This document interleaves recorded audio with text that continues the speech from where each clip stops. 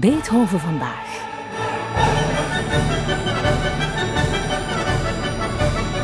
Een reeks podcasts van De Munt in het kader van het Beethovenjaar 2020.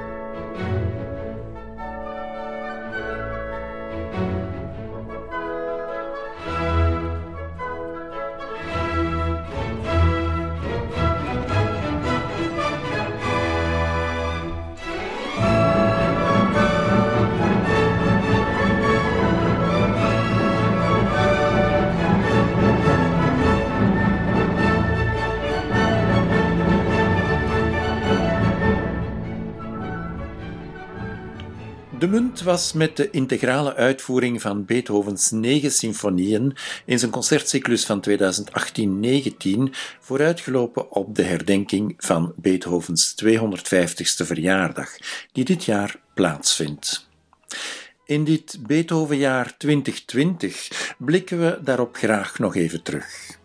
Het Symfonieorkest van de Munt bracht toen onder leiding van zijn muziekdirecteur Alain Altinoglu niet alleen de integrale cyclus van Beethovens symfonieën in chronologische volgorde, maar voegde aan elk concert ook een heel bijzondere dimensie toe door de aandacht te vestigen op Beethovens actualiteit. Dit gebeurde via 4 nieuwe opdrachtwerken van hedendaagse componisten die in dialoog traden met de muzikale erfenis van Beethoven en die ook de solisten van het Muntorkest voor het voetlicht brachten. Alain Altinoglu, met dit 5e concert uit de reeks sloot u de Beethoven-cyclus af.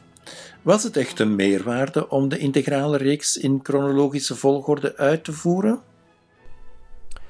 En suivant les symphonies dans l'ordre chronologique, on se rend compte du renouvellement incessant dont Beethoven a fait preuve.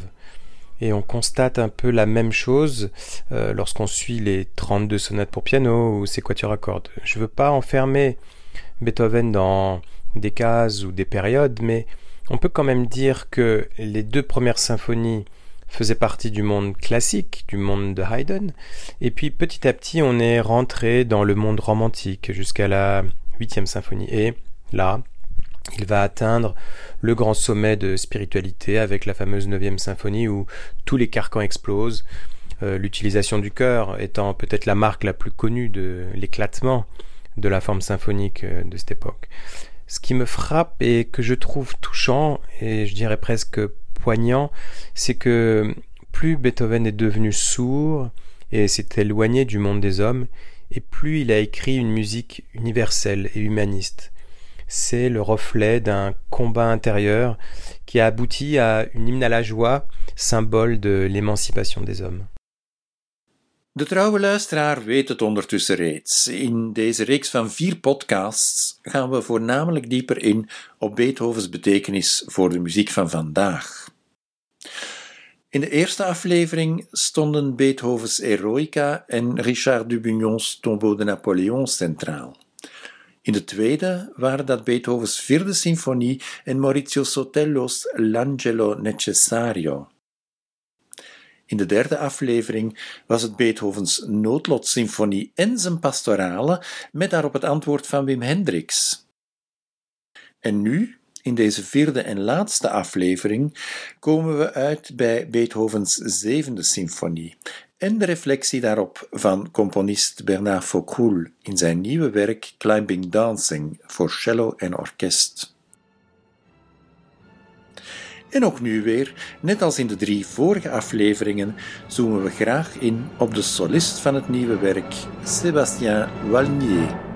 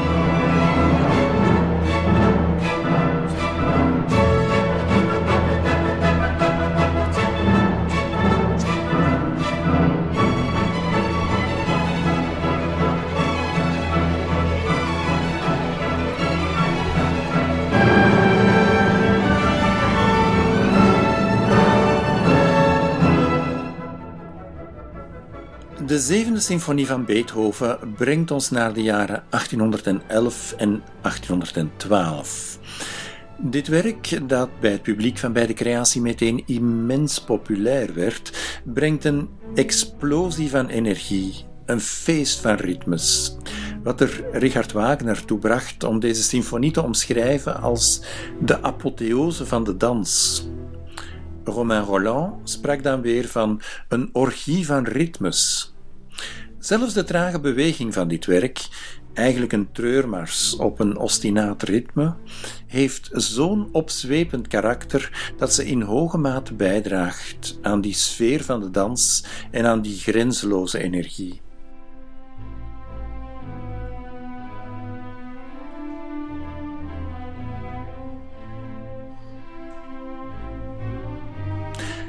Alain Altinoglu, u hebt een bijzondere band met deze zevende symfonie.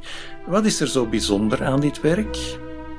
Je dois dire que j'ai un attachement tout particulier à la 7e symphonie. Peut-être parce que c'est la première symphonie de Beethoven que j'ai dirigée en public.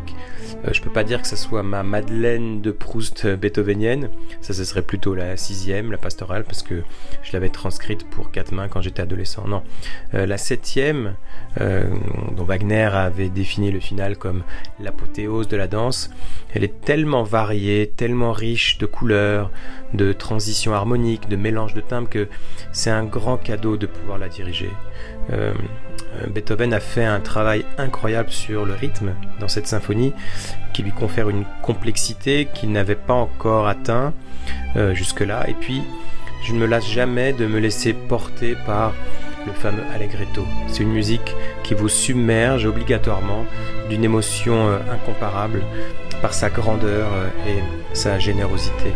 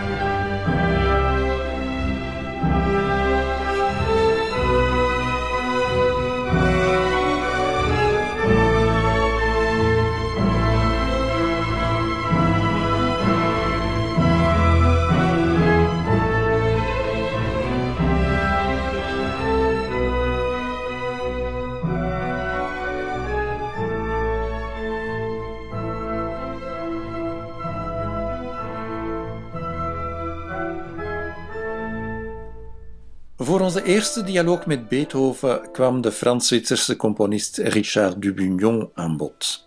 De tweede in de rij was de Spanjaard Maurizio Sotello. En voor de derde en de vierde bleven we in eigen land. Eerst was er Wim Hendricks en nu eindigen we bij ex-muntdirecteur Bernard Faucroul. Muziekdirecteur Alain Altinoglu vertelt wat hem tot die keuze aanzette. J'ai beaucoup d'admiration pour les personnalités comme Bernard Faucroul qui sont capables de mener de front leur carrière d'instrumentiste, de compositeur et de directeur de maison d'opéra. J'ai rencontré Bernard au Festival d'Aix-en-Provence quand j'ai dirigé en 2009 et il était toujours discret sur ses compositions. Je savais que ça faisait partie de sa vie. Nous à la Monnaie on a un grand projet d'opéra avec lui et c'est tout naturellement qu'il a fait partie de notre cycle.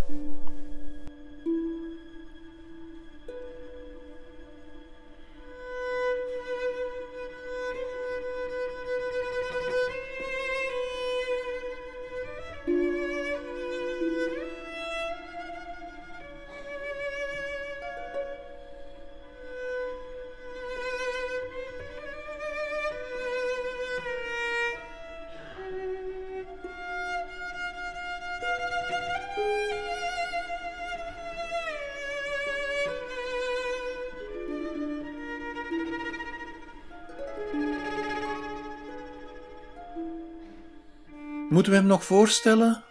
Uiteraard is Bernard Faucroul bij ons bovenal gekend als operadirecteur. Hij stond aan het hoofd van de Munt van 1992 tot 2007 en werd daarna directeur van het festival van Aix-en-Provence. Bernard Faucroul is ook een gerenommeerd organist en hij realiseerde niet alleen orgelintegrales van Bach en Buxtehude, maar creëerde ook nieuwe orgelwerken van onder meer Philippe Pousmans, Jonathan Harvey en Pascal Dussapin. Maar daarnaast, en dat is misschien iets minder bekend bij het publiek, is hij ook componist. Alain Altinoglu, hoe ervaart u deze muziek van Bernard Faucroul? Peut-être que c'est un mauvais a priori, mais j'associe souvent le sacré aux musiques de compositeurs qui sont organistes, que ce soit Bach, Bruckner ou plus près de nous au XXe siècle Messiaen. Et je crois qu'il y a dans la musique de Bernard une chose universaliste qui lui vient bien sûr de sa propre personnalité, mais aussi de cette influence. Et en même temps, il n'orchestre pas comme un organiste, pas comme César Franck par exemple. Il orchestre par des touches fines qui font plus penser à la musique française du début du XXe siècle. C'est une musique, celle de Bernard, qui garde son attache à la tonalité, bien sûr, mais qui intègre des variations mélodiques et rythmiques nouvelles. Il n'a d'ailleurs pas souvent écrit pour grand orchestre, je crois, c'est ce qu'il m'a dit, et c'est la première fois aussi que je dirigeais sa musique. Donc c'était une rencontre fraîche et prometteuse.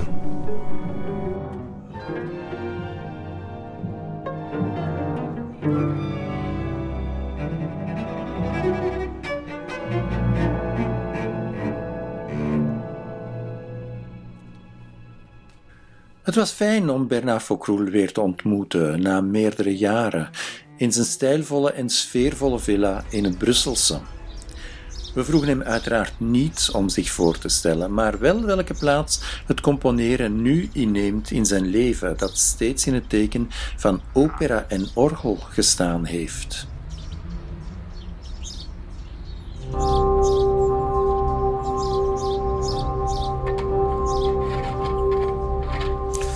Alors peut-être concernant la composition, je pourrais dire qu'il y a eu 3 phases jusqu'ici dans ma vie. Il y a eu la phase avant la monnaie, dans laquelle l'orgue était très présent et la composition un petit peu en arrière-plan. C'était quelque chose que j'avais envie de développer. Est arrivée la monnaie et puis le Festival d'Aix, presque 3 décennies pendant lesquelles la composition n'a pas été oubliée, mais elle est devenue peut-être numéro 3 des priorités, parce que forcément les institutions et mon travail d'interprète prenaient beaucoup de temps. Et une des raisons pour lesquelles j'ai souhaité ne pas prolonger mon mandat à Aix-en-Provence au-delà de 12 ans, c'était justement de pouvoir revenir et de donner la priorité aujourd'hui à un travail de création. Et donc depuis 10 mois, la composition est devenue mon activité principale, ce qui me ravit parce que c'est la première fois que j'ai vraiment l'occasion de m'y consacrer de manière aussi importante. En wat beschouwt Bernard Faucroul zelf als de belangrijkste kenmerken van zijn muziek? Door welke componisten is hij beïnvloed? Alors c'est pas facile de parler de son propre style, donc je le laisse peut-être à d'autres qui le feront mieux que moi. Ce que je pourrais dire peut-être, c'est que parmi les compositeurs qui m'ont beaucoup marqué et influencé, il y a certainement Luciano Berio, qui est un compositeur qui était très important pour moi quand j'étais jeune musicien.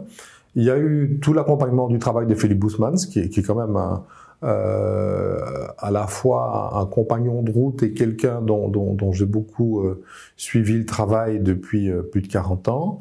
Il y a eu George Benjamin, qui est aussi quelqu'un pour lequel j'ai une admiration énorme, et bien sûr beaucoup d'autres, Pascal Dussapin, beaucoup de compositeurs sont devenus des amis. J'ai eu l'occasion de créer moi-même beaucoup de compositions pour l'orgue. Alors peut-être que mon propre chemin aujourd'hui, certainement pour ce qui relève de la musique vocale, ça serait quand même d'être attentif à écrire pour la voix et pas contre la voix, à ce que les textes soient autant que possible compréhensible et que la musique puisse apporter une ouverture au sens du texte, mais qu'il soit autant que possible compréhensible. Je pense que ça, c'est une qualité que la musique a un peu perdue dans les années, dans la seconde moitié du XXe siècle, où on a écrit pour les voix comme pour des instruments. Ça, franchement, moi, ça ne m'intéresse pas. Donc, ce qui me parle, c'est de retrouver la spécificité des voix. Et je dirais même que dans les pièces instrumentales, il y a sans doute une dimension vocale. Et de ce point de vue-là, c'est presque 30 années passées dans le monde de l'opéra ont été des années très très fortes et très prégnantes sur le plan artistique, parce que bien sûr, ça m'a permis de rencontrer des chefs d'orchestre, des chanteurs, beaucoup de créateurs et de compositeurs en particulier pour lesquels j'ai beaucoup d'admiration, mais surtout le fait de fréquenter jour après jour des grands chanteurs a été quelque chose d'extrêmement nourricier. Et de ce point de vue-là, je suis très différent au sortir de cette expérience que je ne l'étais il y a 30 ans. Wat Bernard Faucroul hier zegt over het vocale aspect in zijn compositorische werk, vinden we heel duidelijk belicht in een werk als de cyclus Wer du auch seist, 4 mélodies pour soprano et trio avec piano uit 2008-2009. De teksten zijn van de in Praag geboren maar Duitsstalige dichter Rainer Maria Rilke, een van de favoriete dichters van Bernard Faucroul. We luisteren even naar een fragment van het eerste lied uit deze cyclus, hier gezongen door sopraan Sophie Karthuyser met Tatjana Samouil op viool, Justus Grimm op cello en Nicolas Davy aan de piano.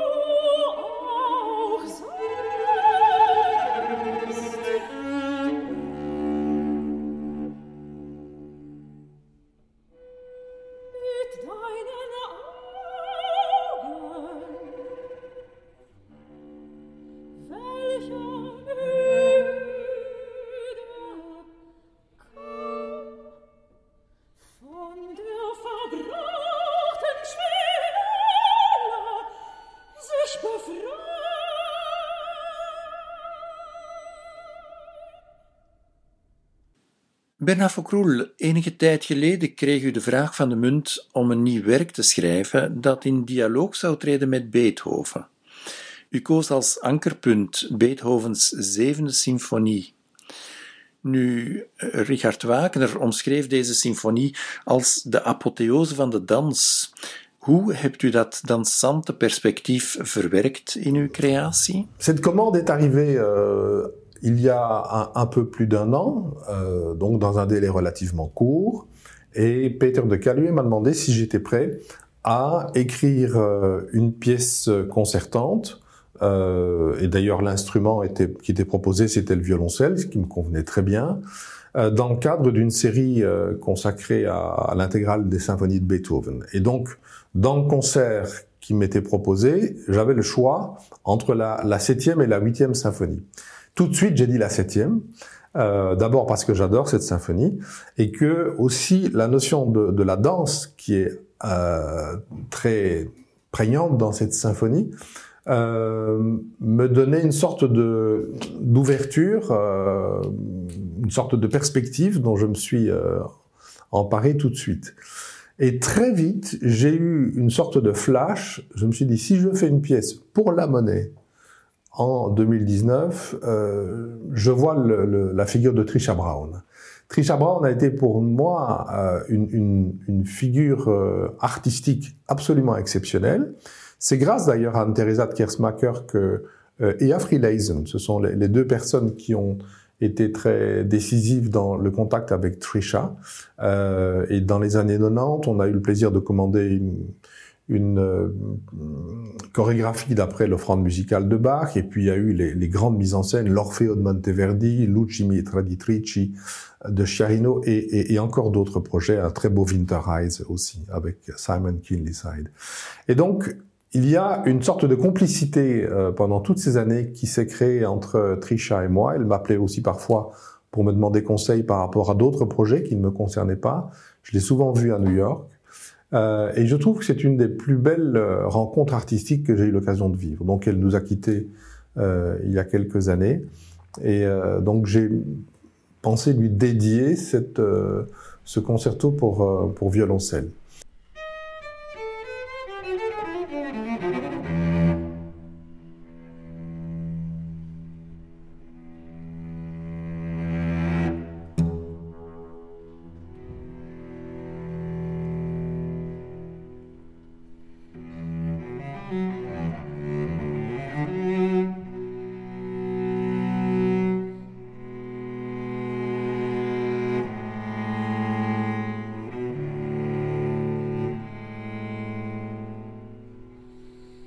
U hebt uw creatie de titel Climbing Dancing gegeven en de ondertitel A Concerto for Cello and Orchestra for Trisha. Hoe heeft de artistieke persoonlijkheid van Trisha Brown u precies geïnspireerd in de uitwerking van deze compositie? J'ai d'abord travaillé à la partie de violoncelle parce que je voulais, donc elle est destinée à Sébastien Walnier, avec qui j'ai eu grand plaisir d'échanger. On a travaillé par étapes successives. Je lui ai écrit un long solo qui est de la partie soliste du premier mouvement, si je puis dire, de climbing. C'est le climbing, bon, c'est cette sorte d'ascension. Et peut-être que cette notion de climbing, donc de l'ascension, elle a différentes raisons à l'origine. D'abord, il y avait l'image de Trisha. Quand elle était jeune à New York, elle a fait beaucoup de performances sur des buildings et elle grimpait sur des buildings. Bon, elle était assurée, mais elle faisait de la danse sur des immeubles new-yorkais. C'est quand même une chose que je trouve extraordinaire. Et on a aussi des photos d'elle en studio marchant contre un mur à l'horizontale. Enfin, des choses très très très étonnantes et très avant-gardistes. Donc il y a cette dimension d'ascension.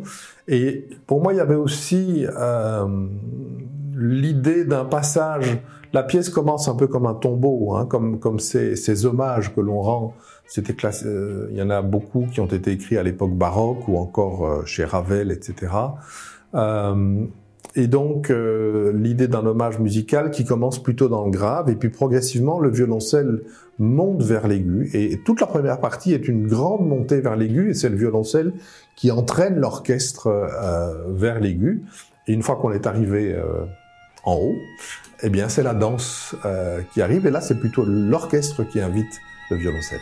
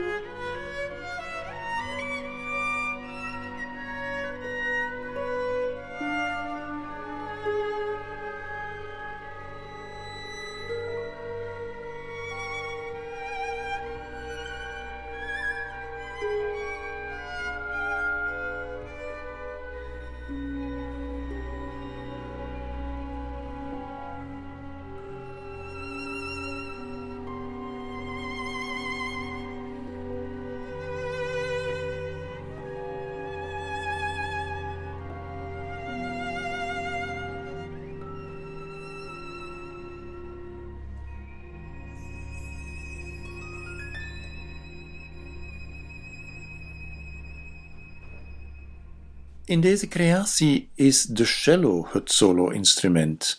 Hoe ziet u de verhouding van het solo-instrument ten overstaan van het orkest in dit werk? En hoe is de structuur van dit werk opgevat? Effectivement, j'ai imaginé le début de la pièce comme si l'orchestre allait sortir du violoncelle. Donc le violoncelle est seul, ou presque seul. Il y a un deuxième violoncelle qui joue en écho, et puis progressivement le pupitre des violoncelles qui rentre, et puis les altis, les violons, etc. Comme si c'était une sorte de grande résonance, une caisse de résonance de la partie de violoncelle, et puis progressivement les vents, etc. s'ajoutent, et au fur et à mesure qu'on monte dans l'aigu, il va y avoir d'autres instruments, des percussions, et des percussions parfois jouées avec des archets, les crotales, etc. Voilà, j'avais certaines images sonores, de couleurs que j'ai tenté de traduire dans la partition. Mais on pourrait dire que, de manière générale, dans la première partie, l'orchestre sort du violoncelle. Et dans la seconde partie, c'est l'inverse. C'est le violoncelle qui va sortir de l'orchestre et qui va le rejoindre dans cette dimension dansante.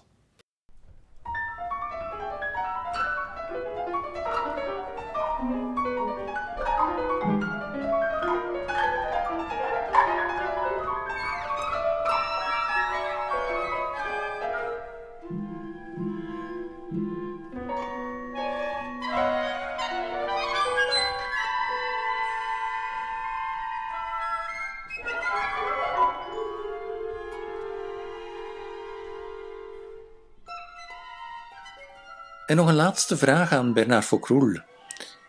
Heeft uw praktijk als organist invloed op uw manier van schrijven, op uw manier van orchestreren? Bij veel organisten is dit onmiskenbaar het geval, maar hoe zit dat bij u? Is er een invloed van het orgel te lezen in uw orchestratie? Misschien een beetje in de stijl van Henri Dutilleux? Alors, c'est vrai que Dutilleux est un compositeur pour qui j'ai beaucoup d'estime, beaucoup d'admiration. Je pense qu'il n'a pas été encore suffisamment reconnu à sa juste valeur. Je crois que c'est quand même une grande personnalité très indépendante, hein, très libre dans son travail d'écriture. Et son grand quatuor, par exemple, Ainsi la nuit, est vraiment un chef-d'œuvre absolu. J'espère que dans ma musique, on ne sent pas trop l'organiste, parce que je n'aime pas trop l'orchestration à la manière d'un organiste où on tire les jeux progressivement, comme César Franck par exemple.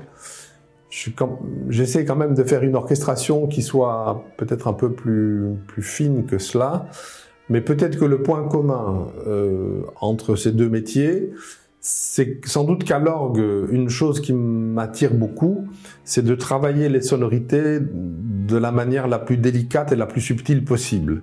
Voilà. Alors c'est pas le même métier quand on écrit à l'orchestre, et je dois dire que je n'ai pas non plus encore un immense métier d'orchestration, puisque c'est la deuxième pièce d'orchestre que je fais.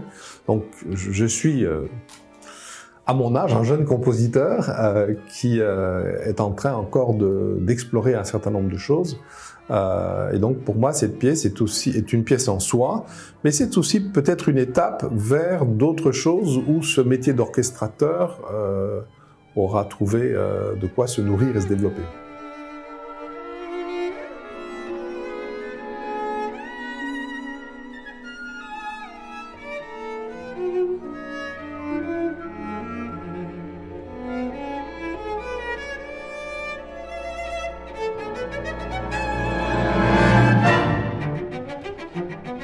En hoe schat muziekdirecteur Alain Altinoglu deze creatie in dialoog met Beethoven in? Bien sûr, avec le thème de la danse, on voit le lien direct avec la 7e symphonie. L'œuvre de Bernard est d'une grande difficulté pour le violoncelle solo, parce que notamment ça monte très haut dans les aigus. Parfois, je disais à Bernard que je croyais même que c'était écrit pour un violon. Alors, sa pièce, elle est en 2 mouvements, une partie lente et une partie rapide. Je dois dire qu'on a quand même dû bien travailler avec l'orchestre. Bien sûr, les musiciens étaient encore plus investis que d'habitude. Non seulement il y avait le soliste de l'orchestre, mais aussi un ex-directeur-compositeur. Et il fallait bien travailler la pièce parce qu'elle est pleine de pièges rythmiques qu'il faut bien assimiler. Pour moi, la pièce marche aussi très bien dans sa combinaison avec Beethoven, parce que justement, elle contient aussi ces fameuses deux facettes dont j'ai déjà parlé. D'un côté, l'ordre, la maîtrise de soi, et de l'autre, la fougue, la folie.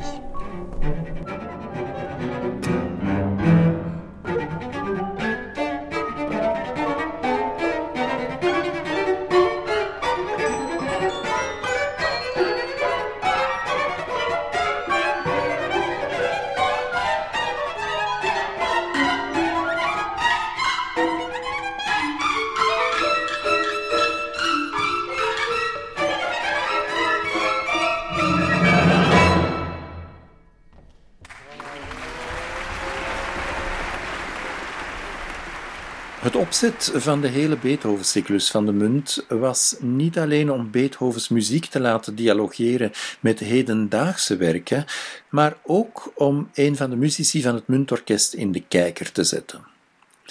Alain Altinoglu, de solist die dit werk van Bernard Faucroul mocht creëren, was onze cello solo Sébastien Valnier. Sébastien Valnier est un des grands violoncellistes actuels. Et on a de la chance de l'avoir à la Monnaie comme violoncelle solo. Même s'il est encore jeune, il est déjà devenu un des piliers de notre orchestre. Je parlais des passages extrêmement difficiles de la pièce. Eh bien, avec lui, avec Sébastien, on ne s'en rend pas du tout compte, parce qu'il a une telle maîtrise technique de son instrument que ça ne se voit pas. Sébastien et Bernard, donc Sébastien Valnier et Bernard Faucroul, se sont beaucoup vus, même sans moi. Bon, j'étais pas jaloux. Et je crois qu'ils ont créé un lien musical fort, et c'est comme si je l'avais pressenti à l'origine du projet. Je savais qu'ils allaient bien s'entendre. Parce qu'ils sont tous les deux à la recherche de la perfection, mais ils ont aussi un esprit de souplesse qui leur permet de s'entendre et de s'écouter. Peut-être qu'ils sont tout simplement belges. De solist voor deze vierde creatie was dus cellist Sébastien Valnier, cello solo van het Symfonieorkest van de Munt. Wie is Sébastien Valnier en hoe heeft hij deze creatie van oud-Muntdirecteur Bernard Faucroul ervaren? Je suis Sébastien Valnier, je suis violoncelle solo de l'Orchestre Symphonique de la Monnaie depuis un peu plus de 10 ans maintenant. On fait beaucoup d'opéras, on fait pas mal de symphoniques, et la semaine prochaine, ce sera la création d'une pièce de Bernard Faucroul, qui est lui-même l'ancien directeur de la Monnaie. Une pièce qui a été commandée par la Monnaie, concertante pour violoncelle, solo et grand orchestre.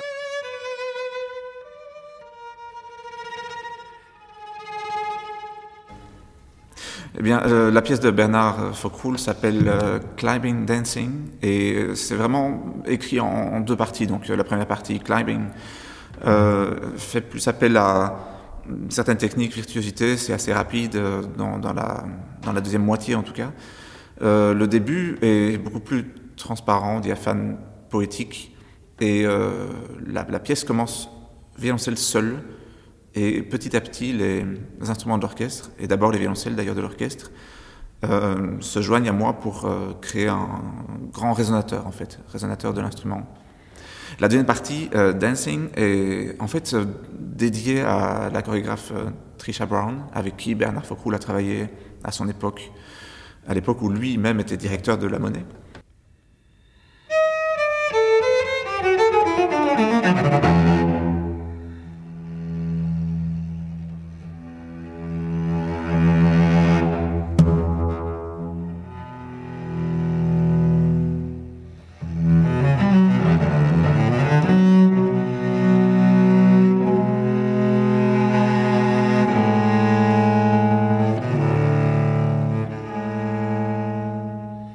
Bernard est une personnalité de la Monnaie très connue et très appréciée, et donc en fait c'est en même temps très touchant de le voir revenir ici, aussi dans les murs, et de le voir reprendre contact avec cette maison. Un peu de pression aussi parce que c'est quand même mon orchestre, c'est un peu ma deuxième famille, c'est ma ville. Voilà, tout ça, jouer à domicile, c'est jamais la même chose que jouer à l'étranger. Mais ça me fait un plaisir fou parce que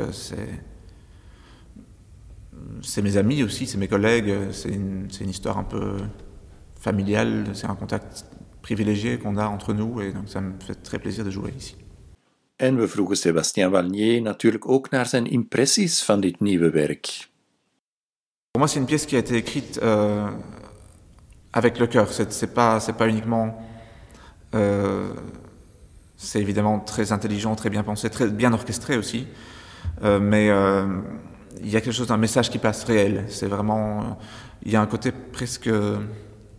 je voulais dire romantique, c'est pas vraiment ça, mais c'est dans le sentiment, quelque chose qui passe sans filtre. Et il y a beaucoup de couleurs, beaucoup de timbres différents. Toute cette première partie est très transparente et évoque plein de choses. La deuxième partie est beaucoup plus active, il y a des moments presque violents. Donc, en plus, c'est une exploration de l'instrument du plus bas au plus haut. Donc, à beaucoup de points de vue, c'est très intéressant et ça va aller. Je pense que ça va aller chercher les gens quelque part.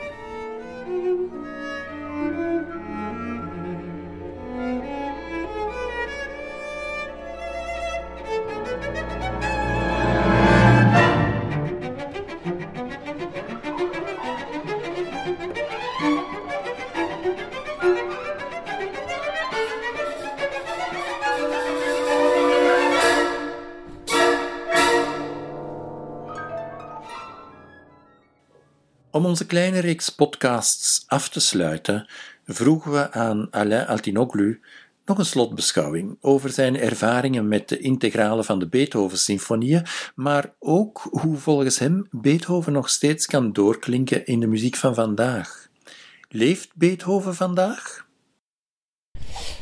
Un jour, Daniel Barenboim m'a dit en parlant du Ring de Wagner que la première chose à laquelle il pensait en finissant de diriger tout un cycle de représentation de la fameuse tétralogie, c'est quand est-ce qu'il allait pouvoir recommencer. Et je dois dire que j'ai eu un peu cette impression en finissant notre cycle des symphonies de Beethoven à la Monnaie. Même si les concerts étaient espacés, il y a eu un lien d'intensité entre chaque concert, une progression qui était palpable. Ça reste asymptotique pour moi, c'est-à-dire que je sens que je m'approche d'une certaine vérité dans l'interprétation, mais qu'il y a encore ce chemin qui probablement sera différent au cours de ma vie et selon mes expériences de vie. Et on a été, je dois dire, absolument ébahis par la réaction de notre public. Beaux-Arts était plein à craquer, et ça montre aussi à quel point ces symphonies de Beethoven sont toujours adorées. En hoe zit het met de creaties? Le théâtre de la Monnaie a toujours été un lieu qui a accueilli de nouvelles créations. Pour les opéras, par exemple, ça va de Berthe de François-André Philidor en 1775 jusqu'à Macbeth de Pascal Dussapin que nous avons créé au début de la saison 2019-2020. J'ai toujours accordé une grande importance à l'interprétation et la diffusion de nouvelles musiques. Je crois que c'est mon devoir de musicien et de directeur musical de promouvoir les œuvres et les compositeurs que je considère importants pour notre époque. Et dans notre cycle Beethoven et création, c'était fabuleux d'entendre que nos 4 compositeurs ont réagi totalement différemment au jeu qu'on leur avait proposé d'interagir avec les symphonies de Beethoven. Chacun, avec son langage, avec sa poétique personnelle, a apporté une réponse, parmi tant d'autres possibles, à l'impérieuse utilité d'entendre de nouvelles compositions. Lorsque nous lisons, relisons ou réécoutons les symphonies de Beethoven, nous essayons d'approfondir chaque fois un peu plus notre relation à l'œuvre, notre relation au compositeur. Lorsque nous découvrons une œuvre nouvelle, ce sont d'autres aspects de notre affect et de notre intellect qui sont sollicités.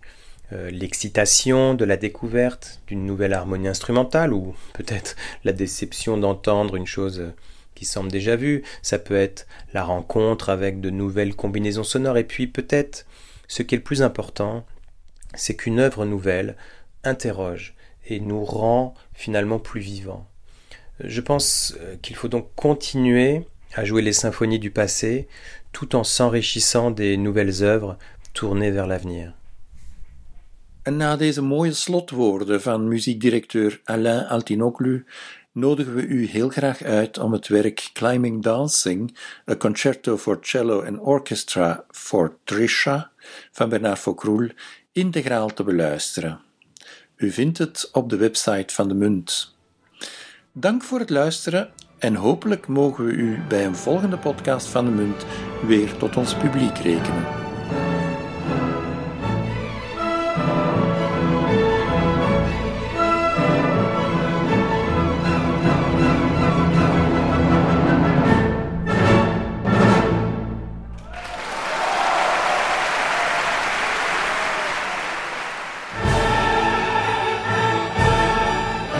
Een podcast van de Munt.